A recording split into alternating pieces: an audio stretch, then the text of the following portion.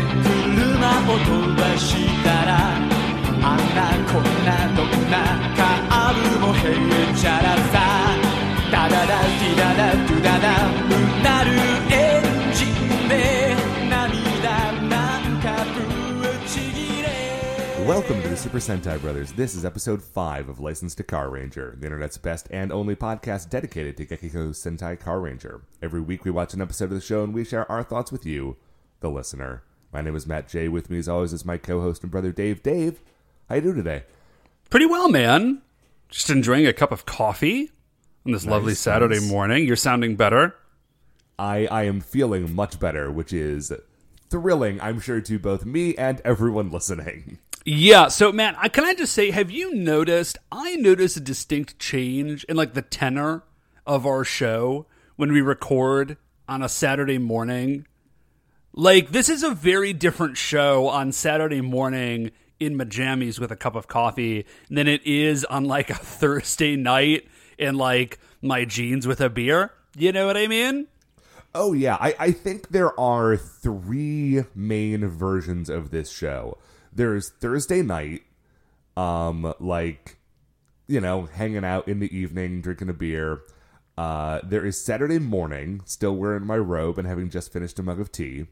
Thank you for that Christmas robe, by the way. I'm also wearing it, and I love it. I did not know I was a robe guy till you got me one. Turns out I am. Definitely. Dude, I think there's a lot of secret robe guys out there that do not know that that is a part of their life that they need. And I'm happy to have helped you find that out about yourself. The third version of the show is similar to the Thursday night version. It is the Sunday night version. But the Sunday night version is always, like, slightly more panicked because we know we don't have any sort of buffer. Like, we need to do it, and we need to do it now. Yeah, so this is the very chill version. Yeah. So I would recommend, this is, I would listen to this one, like, on your way to work. This is like a morning time drive. This is a very chill version of the show. Yeah. Man, dude, speaking of morning time drives, I'm, like, back to having a morning commute because I'm back from vacation. We just finished my first full week back from vacation. Yeah, me too. And man, I will tell you what, like, I had a moment, I kid you not, Tuesday night, I was going to bed, and I had a thought for just a second that was like, oh man, I'm so glad I don't have to go back to work tomorrow. It's like, oh wait, no, I definitely do. I 100% do for 3 days. But today is good. Today is nice. Anyway, Dave, speaking of today being both good and nice, one of the things that's going to contribute to that is talking about episode 5 of Gekiko Sentai Car Ranger. It is called Up Ahead, Gekiso Fusion. Did I say Gekiko earlier? It doesn't matter. I don't care. Like I said, chills, Saturday morning vibes. Up Ahead, Gekiso Fusion. But before we get into that, Dave, of course, as shining in the heavens, there are 5 stars. What is our first star of the week? First star of the week, Matt, is my mother-in-law is visiting. Oh. Now, if you watch a lot of sitcoms, you might think that this is about to be a black hole. Let me assure you, it is not. My mother-in-law is fantastic. She's a saint. She is visiting from Spokane. Flew cross-country just to come and hang out for like a week and a half, like 2.5 weeks or something, just to help out with the twins. Yeah. So she's downstairs with the twins, and I'm up here recording this show. It's great. Everybody's having a great time. Twins love her. She loves the twins. Now, actually, as it happens, my wife is out of town this weekend. And so we're just hanging out. And we were a little like, are you sure? Like, you don't, like, you're going to be okay. You don't mind. Like, I have a couple of things I got to do, like this podcast, for example. And she, bless her, she got like low-key. I think she got like low-key offended because she had 5 kids. And she also did foster parenting when my wife was like younger. I don't know if you knew that. And she was like, guys, I raised 5 children. Like, I was a foster parent. I'll be fine. And we had to like backpedal a little bit. We were like, oh, no. This has nothing to do with like our concerns about your capacity to do this. It is just like, you know, they're a lot sometimes. So, like, listen, if you're cool, we're cool. Like, you can hang out all day. Like, I will go, like, find some place to have a beer. Like, I'm fine. Please don't think that I don't think you can do this. So that's nice. Really, it is. It's really nice. It's great. So that's really my first 5-star. Thanks, Mark. She doesn't listen to the show. Thanks, Margaret, for listening, for watching the kids. And actually, all of you out there, you can also thank Margaret, because otherwise, I don't know when this show would have happened this week. So there you go. What, Matt, is our second star of the week? Man, Dave, speaking of things that can be a handful sometimes, I'm playing Breath of the Wild again. Okay, a little bit different, but sure. Slightly different, but you got to take your transitions when you can.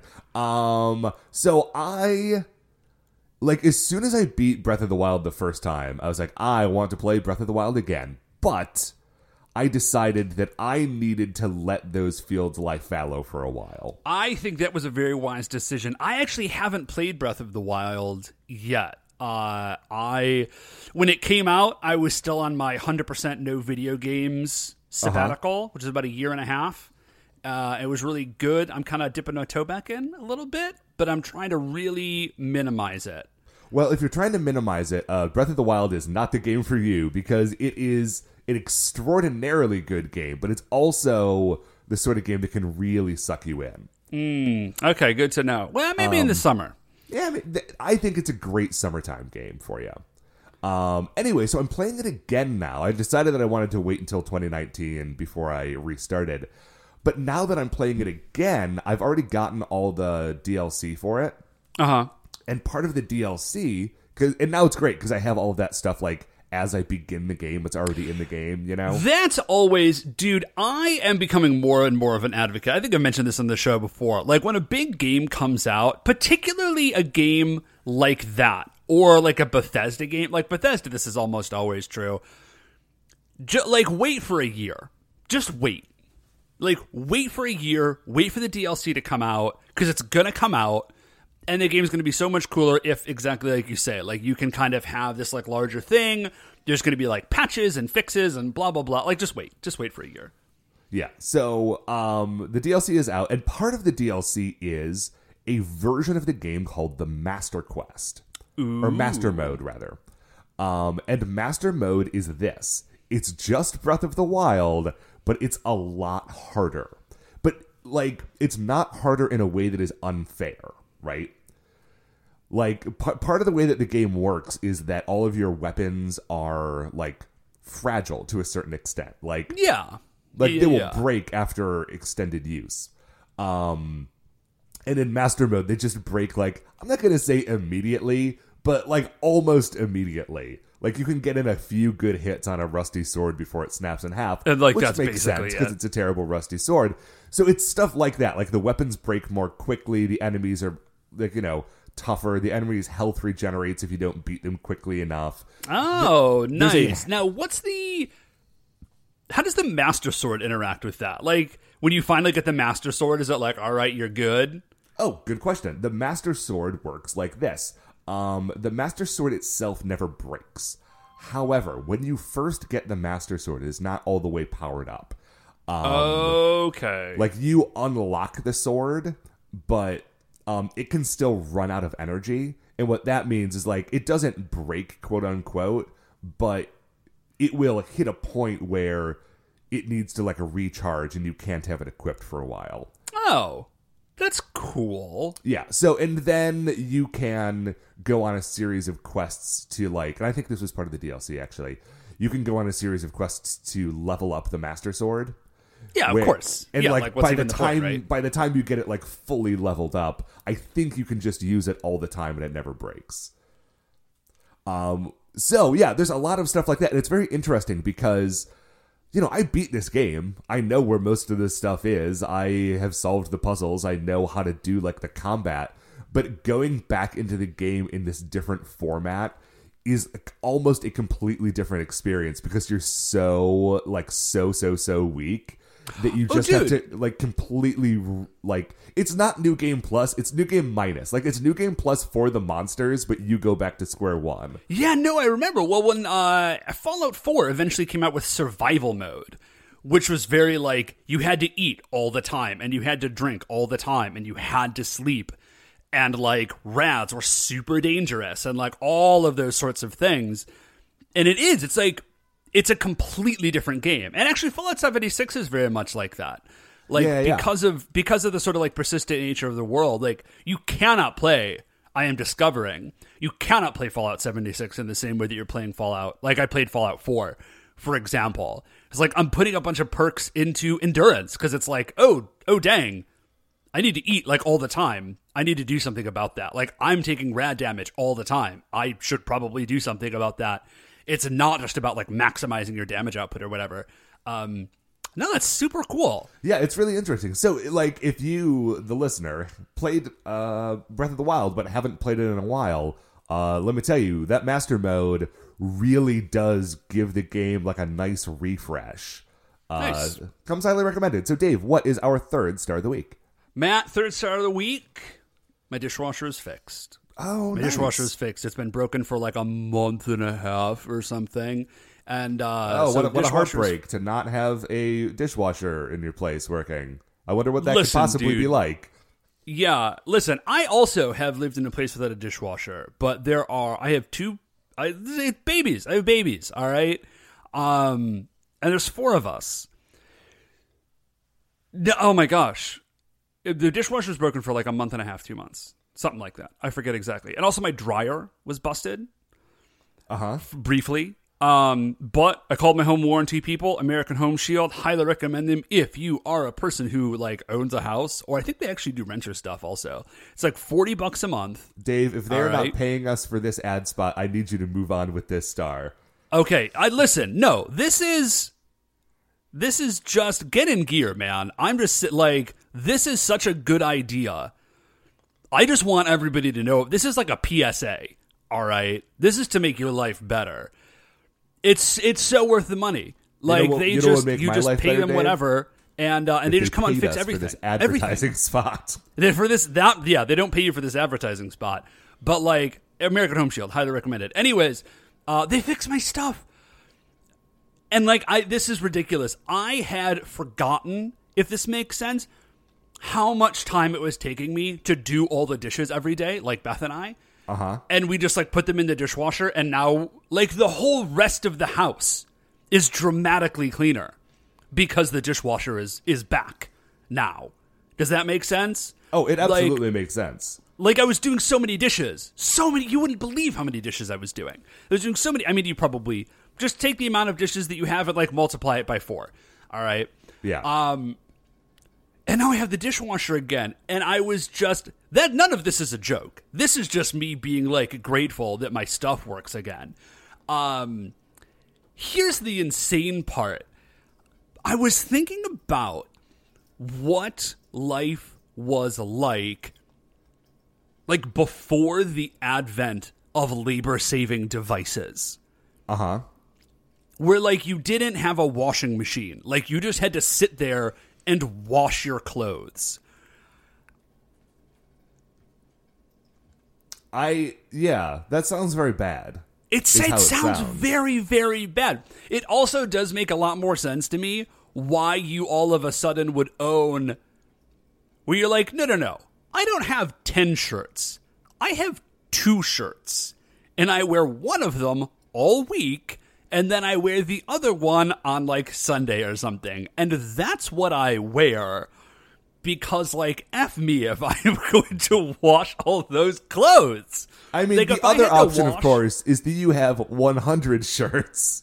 Yeah, so or you right, not or have you to have 100 constantly shirts. be washing. Yeah, that would also work. But, like, holy cats, if I had to wash all the clothes I own by hand, I would set fire to them. I would put them in a pile, I would set fire to them, and I would wear one shirt all day, every day. So anyways. Yeah, I remember the summer that I was backpacking around Europe, I did not, like, have access to a washing machine. Yeah. So I had a bar of laundry soap. It's like this blue bar of laundry soap that just looks like, like a bar of, bath soap, but it is made out of laundry soap. And I would, like, at the end of the day, when I was going to sleep in a hostel, like, wash my shirt out using this soap and just leave it to hang in, like, the hostel bathroom overnight, and then hope it was dry by the morning. Yeah, I think that's pretty wild. I think that's the other version. Like, that's what you do. You have, like, a shirt or two shirts, and you just, like, you wear it, and then you wash it, and then you let it dry overnight, and then you just wear it again. Like, yeah, it's buck wild. Anyways, Matt, I love my washing machine. Matt, what's our 4th star of the week? 4th star of the week, man, I'm trying to think if there's a good way to transition to this. I saw Mary Poppins a couple of weeks ago, and nice. I've heard it's really good. It's really, really good. I don't know the best way to say this. I am still thinking about Mary Poppins every day. I saw it like 3 weeks ago. This movie has stuck with me in a way that other movies, even movies that I really love, even maybe movies that I liked more than this one, like, do not stick with me. Huh. Okay, I mean, like I said, I've heard it's very good, but that's a pretty, pretty intense statement. I cannot think of it, and I guess full disclosure, I have not seen Into the Spider-Verse yet, but I cannot think of a time in recent memory that, like, going to the movies has buoyed my spirit in the way that going to see Mary Poppins did. Wow, dang, man. It's really nice, is the thing. It's an extremely nice movie. God, isn't it great when things are nice? Yeah, and so many things are not nice that even if it wasn't a great movie. Man, boy howdy. Just so many things. Just spending, like, 2 hours watching something, like, spending time in a place that is nice is very refreshing. Also, like, the songs and dances are very good. And the story is... I don't want to, like... I mean, it's a Mary Poppins movie. It's not like... There aren't twists and turns, really. There's not like an M. Night Shyamalan moment at the end where you're like, oh my gosh, what a wild twist. Like, it's a kid's movie. It's a Mary Poppins movie. If you saw Mary Poppins, you probably know roughly what to expect out of this movie. But it was, like... The way that it works is it's not a remake. It is a sequel. Right, yeah, I remember being very surprised. I assumed that it was like a whatever, and it is not, in fact. Yeah, so, like, the Banks children are sort of grown up and now adults. Right. And it's sort of like them, and also, like, the Banks sons, now his children are children, and Mary Poppins Returns. That is the name of the movie. Yeah, right. No, it's right in there. Yeah, it's extremely heartwarming. The way that it balances genuinely being a kid's movie, but also, like, letting things be, like, slightly too, like, grown up and slightly too dangerous for the children in the movie, while at the same time never making anyone who's watching the movie actually worried. Oh, dude, that's like Mary Poppins' whole thing. Yeah, like, that, like, weird balance that Mary Poppins hits. Like, that thing is so good in this movie. Oh, nice, man. Yeah, I would love to see... I will see it at some point. I just, I don't see movies anymore. Yeah, I know. So, that's a cool thing about my life now. Well, maybe while your mother-in-law's in town. No, there you go. Maybe so. Yeah. Anyway, Mary Poppins rules. Dave, what is our 5th star of the week? You know what else rules, Matt? Dungeons and Dragons. Oh, yeah, absolutely. It's so good. Okay, so, Beth and I, because we're a married couple, we like each other a lot. Like, we like to hang out.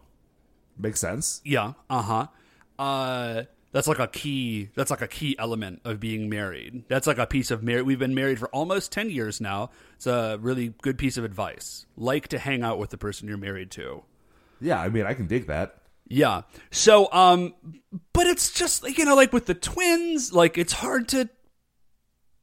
just hard. You know what I mean? Like, this is like a known phenomenon. Like, I'm not saying anything crazy. This is like a known phenomenon. They're like, you have little kids, you really have to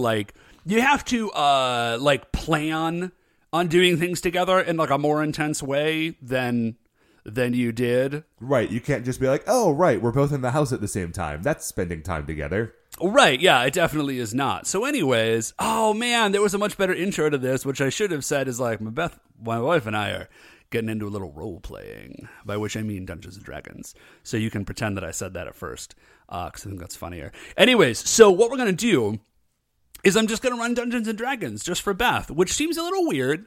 Normally, of course, you have like a party of people that you're playing Dungeons & Dragons with. The game isn't really scaled for one person, but in this new, in the Guildmaster's Guide to Ravnica, where you're on the thing, by the thing I mean the citywide planet that is Ravnica, or planet-wide city. As discussed earlier in a different episode. Yeah.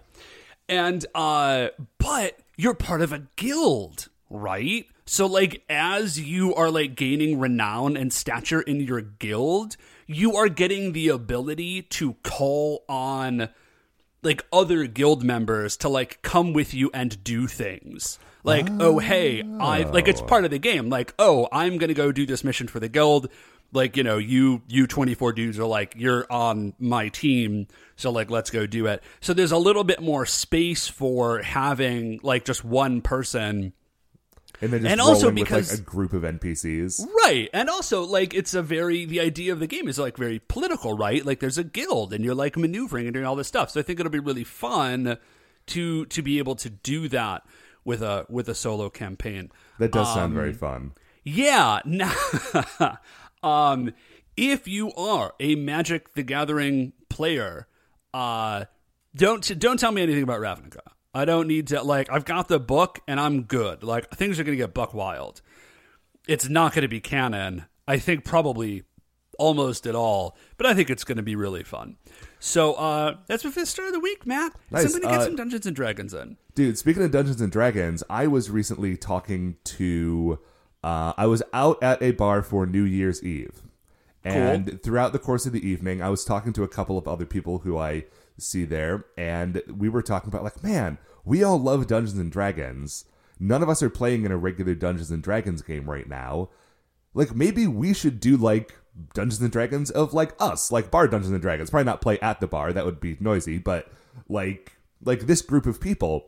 And we were talking about it, and I suddenly had the realization that if we do that, it will be the one time in my life where it will ever be like totally appropriate. Like the beginning of that game will just be the beginning of all D&D games, which is a couple of people meet at a bar and decide to go on an adventure together.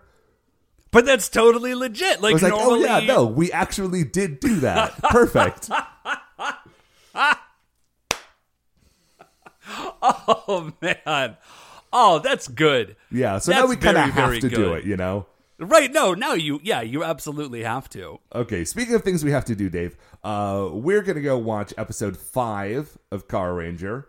Again, it is called Up Ahead, Gekiso Fusion. It was written by Yoshio Urasawa. You can watch along with the DVDs, or it's on Shout Factory's website. This is a good one. I recommend that you watch it. And now, we're going to take a break, and we're going to be right back. Okay, welcome back. So, if you have forgotten, this is the second part of a two-parter. Last week's episode ended on sort of a cliffhanger. And if you did forget that, it's convenient because this episode starts with Zelmoda up on Barbarian, like in the BB Saloon saying, hey everybody, check it out, this is what happened last week. Yeah, that seemed like a weird choice. But what he does is he says, like, let's check out the monitor. And by monitor, he means the TV that is normally just a close-up of Zanet's, I assume it's Zanet's, lips. And then we do. So it's Mogu. And we find out they didn't mention this, I don't think, last episode.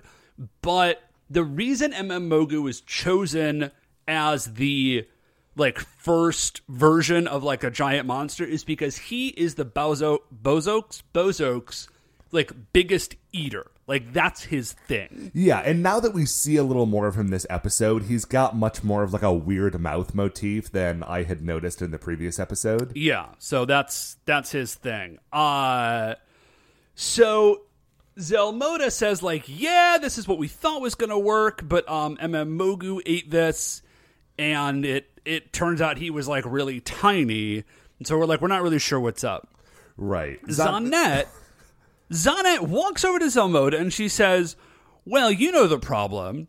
You just need to stretch your body. And she he's got like a weird elongated head, and she grabs his chin and like pulls on it. Now we find out that President Dynamo has, I don't know, a chin pulling thing? Like, he's got, like, man, I don't want to yuck any yums, to borrow a phrase, but, like... Wait, I'm sorry. Hold on. I just watched this episode, and what you were telling me does not comport with my viewing of what I saw. Okay, well, because here's what I saw. Zonette pulls on Zelmoda's chin, and this makes President Dynamo so wild, his head literally detaches from his body, and his tongue becomes like 15 feet long. Okay, here's what I thought was happening in that scene. I thought that Zonette said, to grow, the Balzac need to stretch out their body. So she started like pulling on Zelmoda's face, and a bunch of Wumpers started pulling on President Dynamo and like was like pulling his tongue out and pulling his head away from his body. Oh, that would also make sense. That I think that is what happened, because he was like upset with them. He didn't kill them, which I thought he was going to, but I think that's only because they were doing it at Zonette's suggestion. Got it. Okay, no. Your thing makes more sense than President Dynamo having like a chin pulling fetish. So yeah, yeah. Okay, no, I like your version a lot better. Also, I got a question for you, Dave. Yeah, hit me. At some point in this conversation, she says, for a Balzac to grow their body, you know what has to happen, like stretch it out. Is Zonette a Balzac? Bozok? I have no idea. I don't know. Because she does not seem to be from Earth, but she also is the only one of the Bozok who looks like not at all like a space alien or monster. So, maybe she's like Ransack, the Deviant for Marvel Comics. Oh, man, dude, I do not remember enough about specific deviants from Marvel Comics. Oh, okay, so here's the deal. You know how like all the deviants are like super weird looking? Yeah. Well, Ransack is handsome. He just looks like a very handsome Earthman. Oh, okay. And the other deviants are like, oh, you're so weird and horrifying looking. Okay, maybe she is like the, what do you call it? She's like the pretty girl in like the pig-faced episode of The Twilight Zone, right? Yeah. Like, except everybody obviously recognizes she's pretty. But like maybe all the Bozok are like super buck wild and she just happens to be... Right, they all look completely random, and the thing that she happens to look like is a pretty lady from Earth. Yeah, so, and everyone's just like, oh, wait, yes, that thing. That's much better than anything we have going on. We're all super into this. But yeah, I have no idea. Right, I look like some sort of weird mutant version of Mac Tonight, and you're just a hot lady, so yeah. You obviously get to be in charge. So Inventor Grodd, and they're like, yeah, what is up with the fact that Mogu got tiny? Because, like, Grotch ate Imo Yokan, and he got big, and Mogu ate it, and he got tiny. Like, what's going on? Grotch comes in, and he says, I figured it out. Here's the deal. Because the Imo Yokan that I ate... Oh, I looked it up, by the way. I don't know if we mentioned this last week. Imo Yokan is like... It's like a sweet potato jelly... like dessert. It's a confection made out of like sweet potatoes. Yeah, I think we did. I think we did a rundown of what all of the snacks that they ate last week were. So, anyways, that's what it is. And he's like, "Here's the deal: the one that I ate was like fresh from a shop, and the one that Mogu ate was like a prepackaged version from like a convenience store. That's the difference. You gotta have fresh Imo Yokan." Here, check it out. I've got some. Right, I got some from the shop. It is called Imocho. Yeah, and he says, here, I'll feed it to this space cockroach to prove that, like, this is what makes it do. Why would you pick a cockroach? Like, of all the... maybe because it's small and a giant would only be so large. Right. If he ate it himself while sitting in the bar, he would destroy the bar. If he grows a cockroach, you have a giant cockroach, and that's very bad, but it's not as bad as a destroyed bar. I'm actually going to disagree with you, Matt, because you know what? I hear about bars being destroyed like by natural disasters on the news. I'm like, oh, that's very sad, but I'm not like horrified by it. If somebody said, hey, check it out, somewhere in the world, there's just like a 6-foot-tall cockroach rolling around, I would buy a rocket launcher, and I would never leave my house again until it was confirmed that it was dead and had not reproduced. Well, Kafka would be very disappointed in you, Dave. Yeah, well, Kafka can go suck a lemon. He can also get rocket launched, is what he can get. So anyways, yeah, Zanette like thinks this is amazing. She's like, holy crap. Hey, this cockroach kind of rules, which is weird. It's a weird opinion to have. But she says, all right, cool. Like, I'm super glad that you figured this out. Yeah. Okay, no, I don't think that she is into this cockroach. Here's, I think, what happened. Well, she's into the idea that it's giant. Like, yes. She's into the idea that, like, this plan is working. Now, a horrible thing happens, which is that she goes to, like, kiss Inspector Grotch on the cheek for his, like, ability to have found this out. And she closes her eyes and moves in for this kiss. And as she does this, the giant cockroach gets in the way, and she kisses the giant cockroach. Yeah, so that's the worst thing that's ever happened to anyone. So yeah. Yeah, so extremely bad. It's very, very bad. Just kicks that dang old cockroach, man. What can I do? Yeah, she sure. So we go from there. We go down to Earth. We go down to Pegasus Motors, or no, we don't. I'm sorry. It's Yoku. We go somewhere with a telescope, and Yoko is looking through this telescope. And it's like, man, where are the Bozoak? Like, we just figured out this new trick. We want to use it to, like, make this giant robot. Like, this is amazing. We're just so excited to make a giant robot, and there's nothing to hit. Where are these fools? Yeah, like, the Rangers are 100% spoiling for a fight. Like, they want the Bozoak to come down and attack just so they could use their giant robot, which I think is amazing. Yeah, she is looking through a telescope. Natsumi, the Yellow Ranger, is just cold calling her relatives. Just like, hey, just like, Aunt hey, whatever. Auntie, have you seen any Bozoak up by you? No? All right. Well, just like flips to the next page, calling her uncle. Yeah. So, Dapu, we see, is cleaning the cars. Now, I did not quite catch last episode. These cars are gigantic. They are enormous. Yeah, they are like 5 to 6 times the size of a normal car. Yeah, later we will see them driving on a road, and they take up the entire road. They take up like an entire 4-lane road. Yeah, they're super, super huge. Okay, so the next thing we get, I absolutely love, because what it is, it's Kyosuke and Minoru. Yeah, Minoru. It's Kyosuke and Minoru. And they are, like, rolling around, like, they're on, like, rolly chairs, rolling around the shop, like, moving car seats around, like, running through the giant robo combination sequence. Like, they're reading the manual. And they're doing kind drills, yeah. Yeah. I love this. This is amazing. Like, I'm just so into the idea that they're just like, yeah, we're the Rangers, but, like, we got to figure this stuff out. Like, we don't just know how to do it. And so, like, there's a manual, and they're reading the manual and figuring out how to do this thing. It's kind of everything I've wanted. We got this a little bit last season in O-Ranger. We also did get this a bit in Jetman.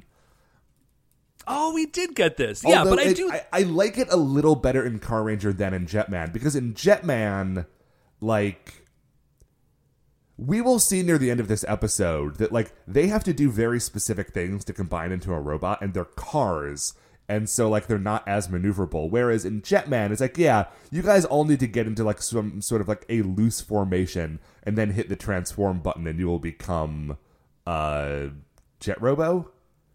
Yeah. But this is like, they actually have to like go through like step by step. Like this car goes here, this car goes here. You need to hit like this speed and then press this button. Like it's very specific and I like it a lot. Yeah. Yeah, it is. It's very, very cool. So they're doing that. Now, wait, what's this? Oh man, I'm still getting their names down. Sorry. Naoki. Naoki walks in and he's like, "Do we need?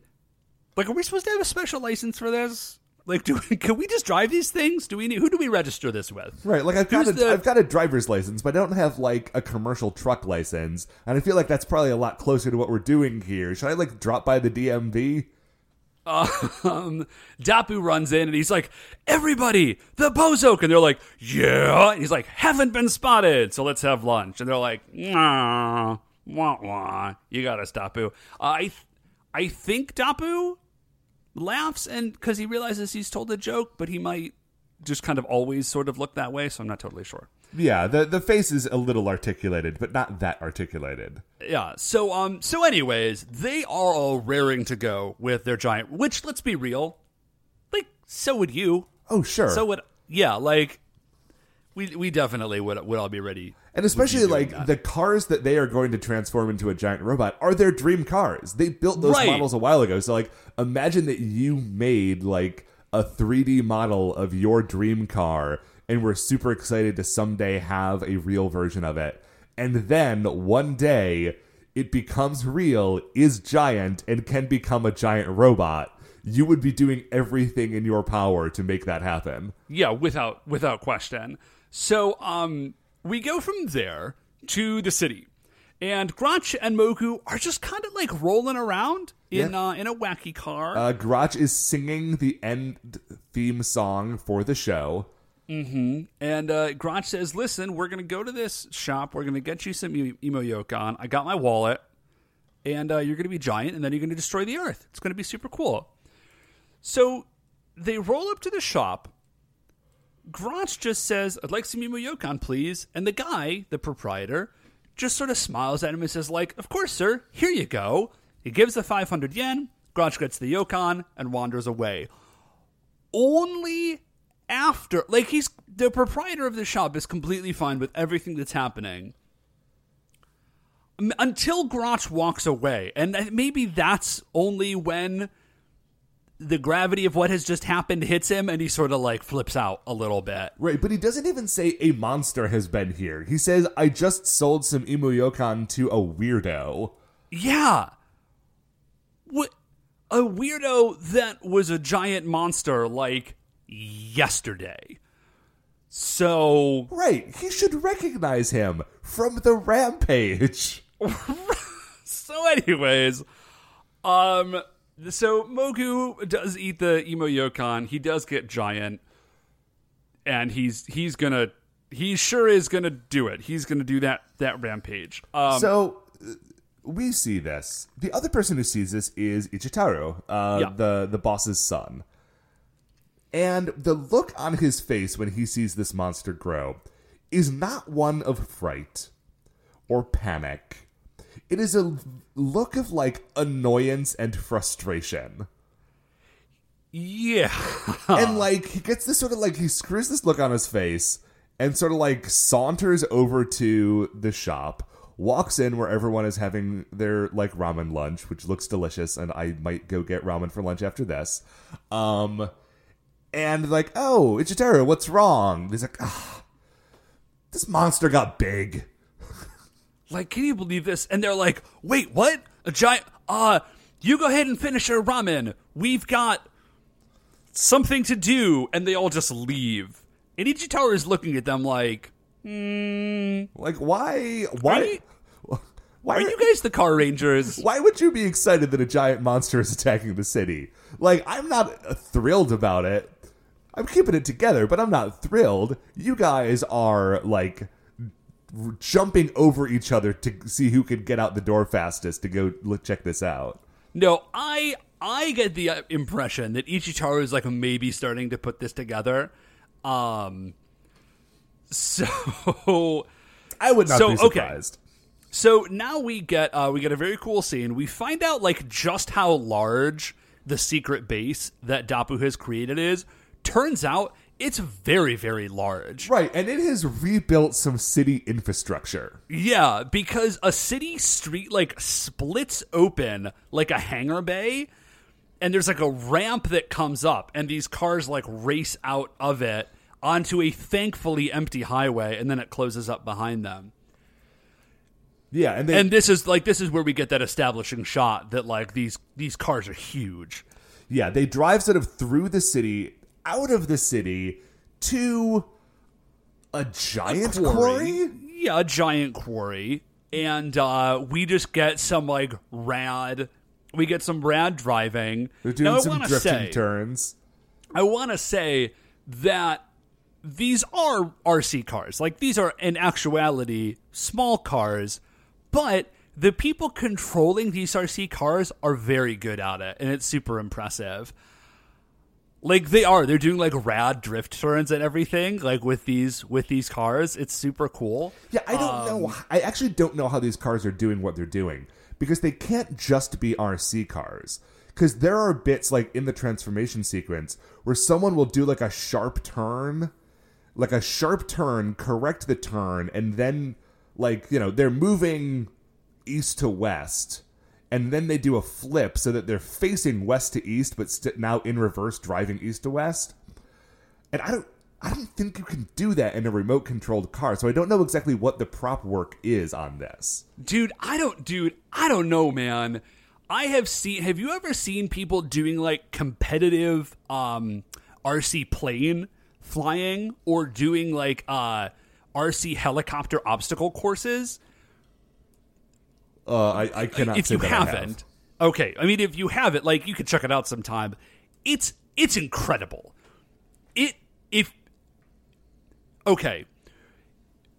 If I did not have the knowledge that nothing can defy the laws of physics, because like that's how they work, you would look at it and you would be like, that's impossible. Like, something is happening here. Like, there's a trick somehow, but no, like, these people are just happening here. Yeah, what it is ain't exactly clear.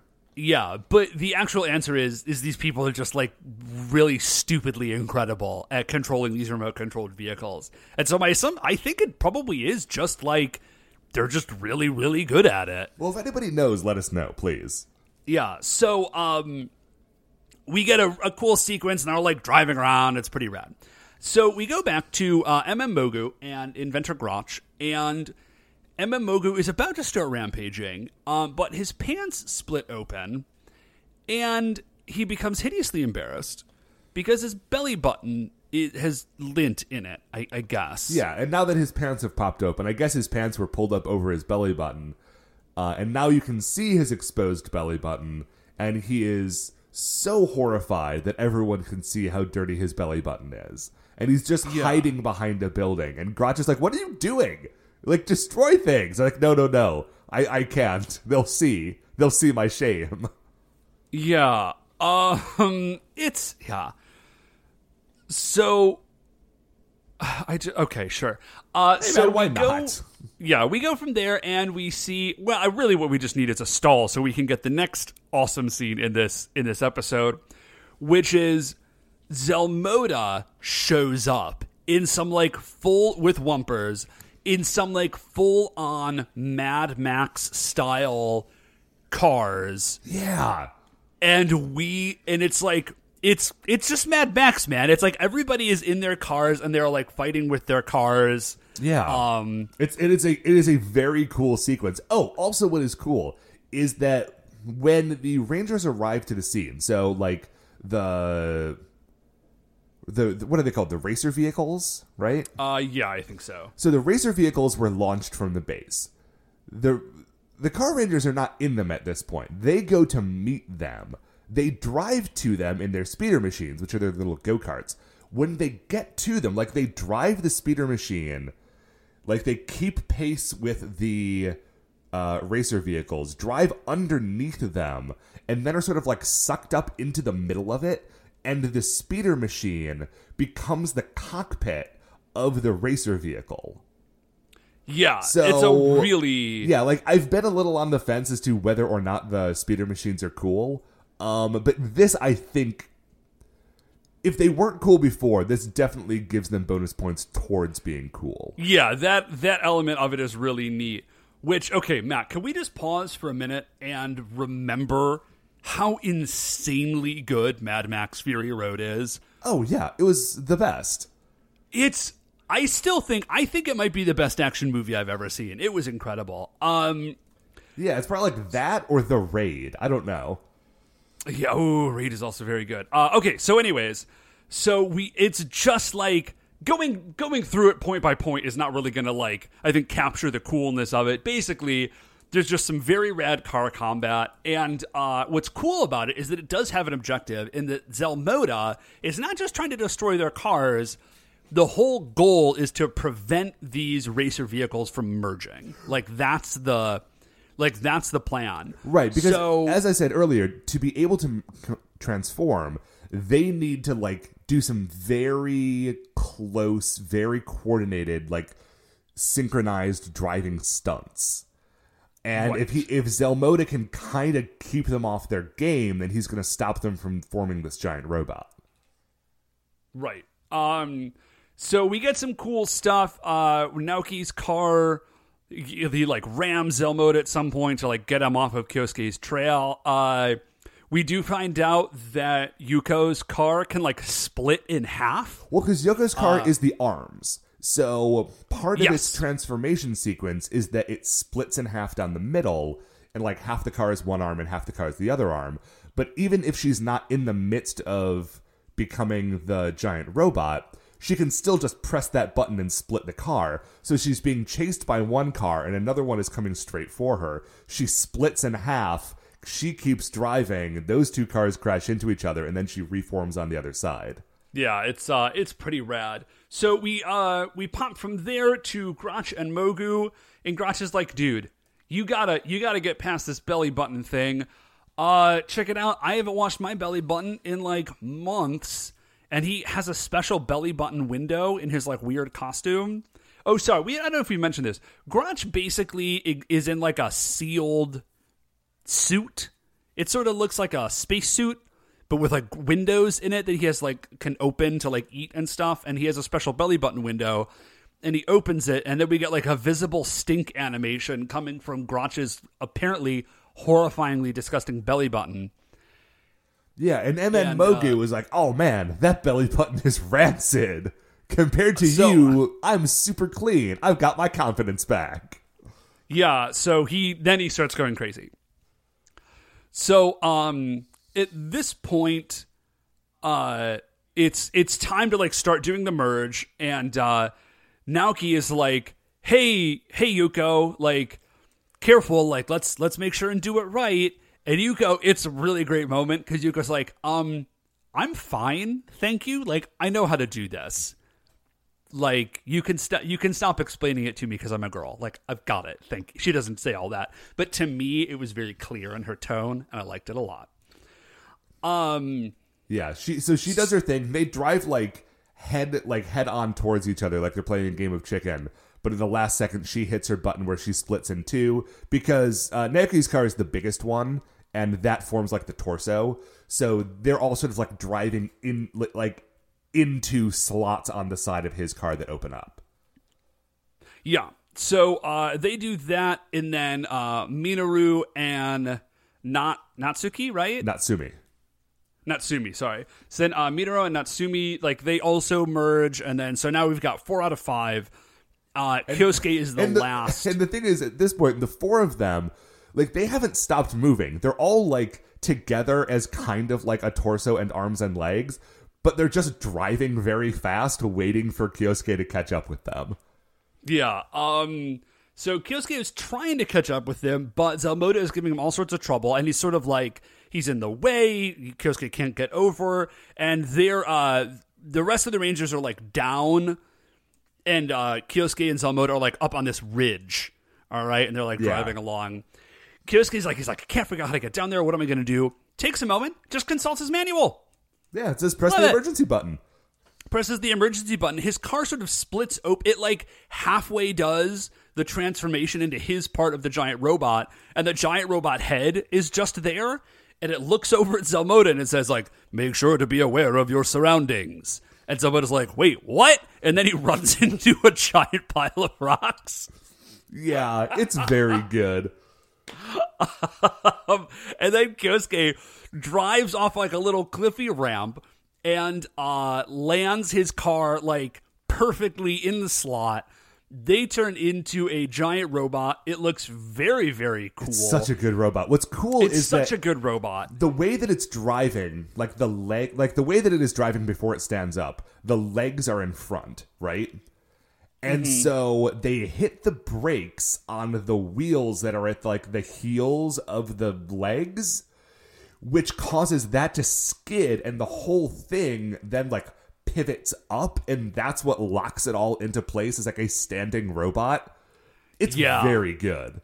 It looks, I think it's the most Transformer-y looking of all the robots that we've seen so far. I think it's probably just because it's made out of cars. Maybe, yeah. But it is RV Robo. It's super, super neat. It has a sword called RV Sword. Yes. And the sword kind of has like headlights on the top angle of its crossguard, which is great. Yeah, it's real neat. So they we flip to Mogu and he's like rampaging a little bit, and then we go back to RV Robo.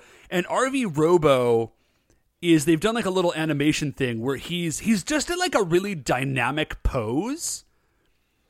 He's sort of like dashing forward with his sword in his right hand kind of out behind him, and his left hand is forward. He looks like he's flash running, if that helps. Like, just picture... Yeah, except that I don't think he's actually running. I think he's in that pose. He's got rocket feet. Yeah, he's in that pose, but he's got, like, wheels on his feet and rockets on his legs, and he's just, like, flying forward. It's super cool. And his move, his super sword move, is that he just starts spinning real fast. Because it's like an engine, right? So he starts spinning really fast, and he basically just cuts he theoretically would like cut him to ribbons. He doesn't actually, and Mogu just sort of falls over and is dead. But it's a neat attack. It's extremely good. So that's the end of Zelmoda retreated. Like once they merged, Zelmoda's just like, all right, I'm out. Right, I have done my bit. I am not here to get murdered by that giant robot. Yeah. So Mogu goes down. That's the end of him. And then Grosh also, he obviously dips. And the racers are like, we did it. That was great. We did the thing, guys. Very happy. Up on the moon, or I'm sorry, up on Barbarian, Dynamo is very upset. And also in the background, you see Zanet like chasing the cockroach around with a can of bug spray. Yes. Which I think is very fun. And we cut back to Pegasus Motors, and they're all like, all right, we did it. This is great. We need to wash these cars. They are filthy. Yeah. And they're washing, and then we get a sequence of them washing the cars by hand. And what's funny, and, like, they are washing and waxing these cars by hand. What's funny is that they have built kind of like one chunk of the Red Racer's car as like a physical prop. But they have not done that for the other 4 cars. And so they show Kyosuke washing his car, and, you know, he's got like a bucket and a mop, and he's like, you know, actually washing stuff off the side of this physical item. And then we just cut to this really awful green screen of the other 4 like superimposed over their cars and pretending to wash them. It's extremely choice. Yeah. And that's it. Yeah. Or rather, Dave, that is it for that episode, but it is not it for our episode, because before we go, we need to determine where MM Mogu falls in the Creature Royale. Okay. I mean, I'm just going to go ahead and say probably pretty low. Yeah, okay. Where, we've got other eating monsters, right? There was that one from Pocket Ranger. Yeah, we do. He's not nearly as cool as any of them. No, but where, just so we have a ceiling, where is that guy on the list? What was that dude's name?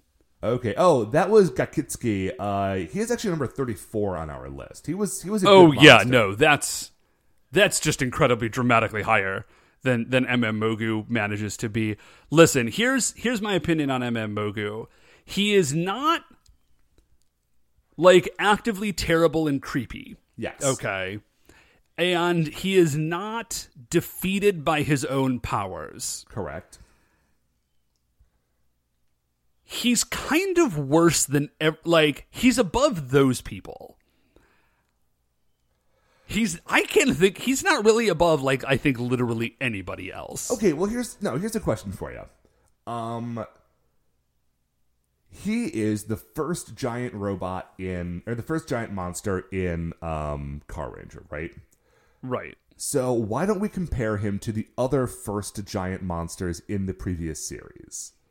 So number 137 on the list is Jet Fighter Dimension, which was the first thing that got grown into a like giant monster in Jetman. It was just a plane that came to life, which was interesting, but was not like it was not like a character, you know? Yeah. 133 is Barra Saucer. Okay, who so was we're the still first... sort of in that, the first one in O Ranger, still sort of in that zone. Baron String. Oh, Baron String is way better. Yeah, Baron String is way, way better. I forget where he is on the list, but I think he's a good deal higher. He's significantly higher than that. So, dude, I don't know, man. So Barra Saucer. The thing that is cool about MM Mogu is that, like, we actually know a little bit about him. He's, like, a person. He likes to eat. He's embarrassed about his belly button. He's in 2 episodes. You know, like, he's got a personality, and we get to hang out with him for a while. Barra Saucer had a cooler look, and they fought him without being giant. They just, like, got on top of him and, like, beat him up, and that was very good. Okay, here I think is my... I was thinking about this the other day, because at this point the list is getting very long, and it might be helpful to throw in some new pieces of thought technology to determine, like, whether or not somebody beats another person on the list. Okay, hit me. Is this a dude that you would ever be excited to see again? Ooh, that's a very good criterion. And I'm gonna say, for MM Mogu, no. Okay, yeah, I was feeling the same way. Would you feel, man, who was this character called Noparabo that you have in parenthetical afterwards, Immortal Frankenstein? Oh, yeah, Noparabo, he is from Kaku Ranger, and he is a monster that was like, he's like stitched together to create, he was like blue, and he had like giant sort of like pendulous hand fists. You'd remember him if you saw him. Yeah. Yeah. He had like a fun concept, but I think he sort of like really fell flat. So, I mean, I guess in that regard, like, honestly, I would be more interested in seeing Cherry Blossom Viscount than I would be MM Mogu. Cherry Blossom Viscount had at least like a rad look, like once I remembered him. Well, that's the thing. He's this far down on the list because, like, on a number of occasions, like, we had to look him up every single time because I still don't remember what his episode was about. I don't remember what it was about, but he did have kind of a cool look. So, and Voice Dimension was a creep. So why don't we put him... Yeah, Voice Dimension is a super creep.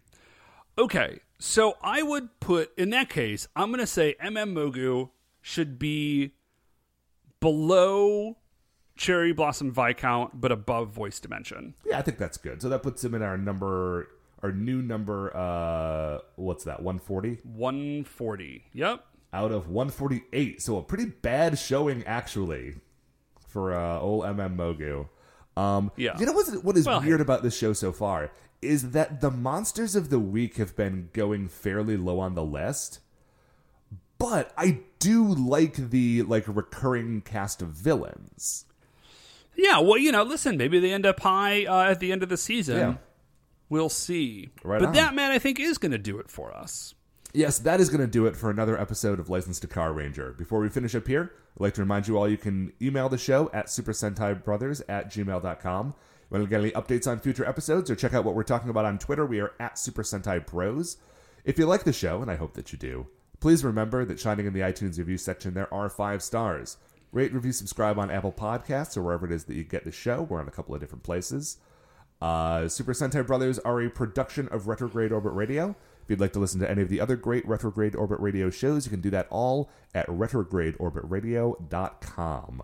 Once again, we are the Super Sentai Brothers. I'm Matt. I'm Dave. And we'll see you next week for the greatest show on Earth.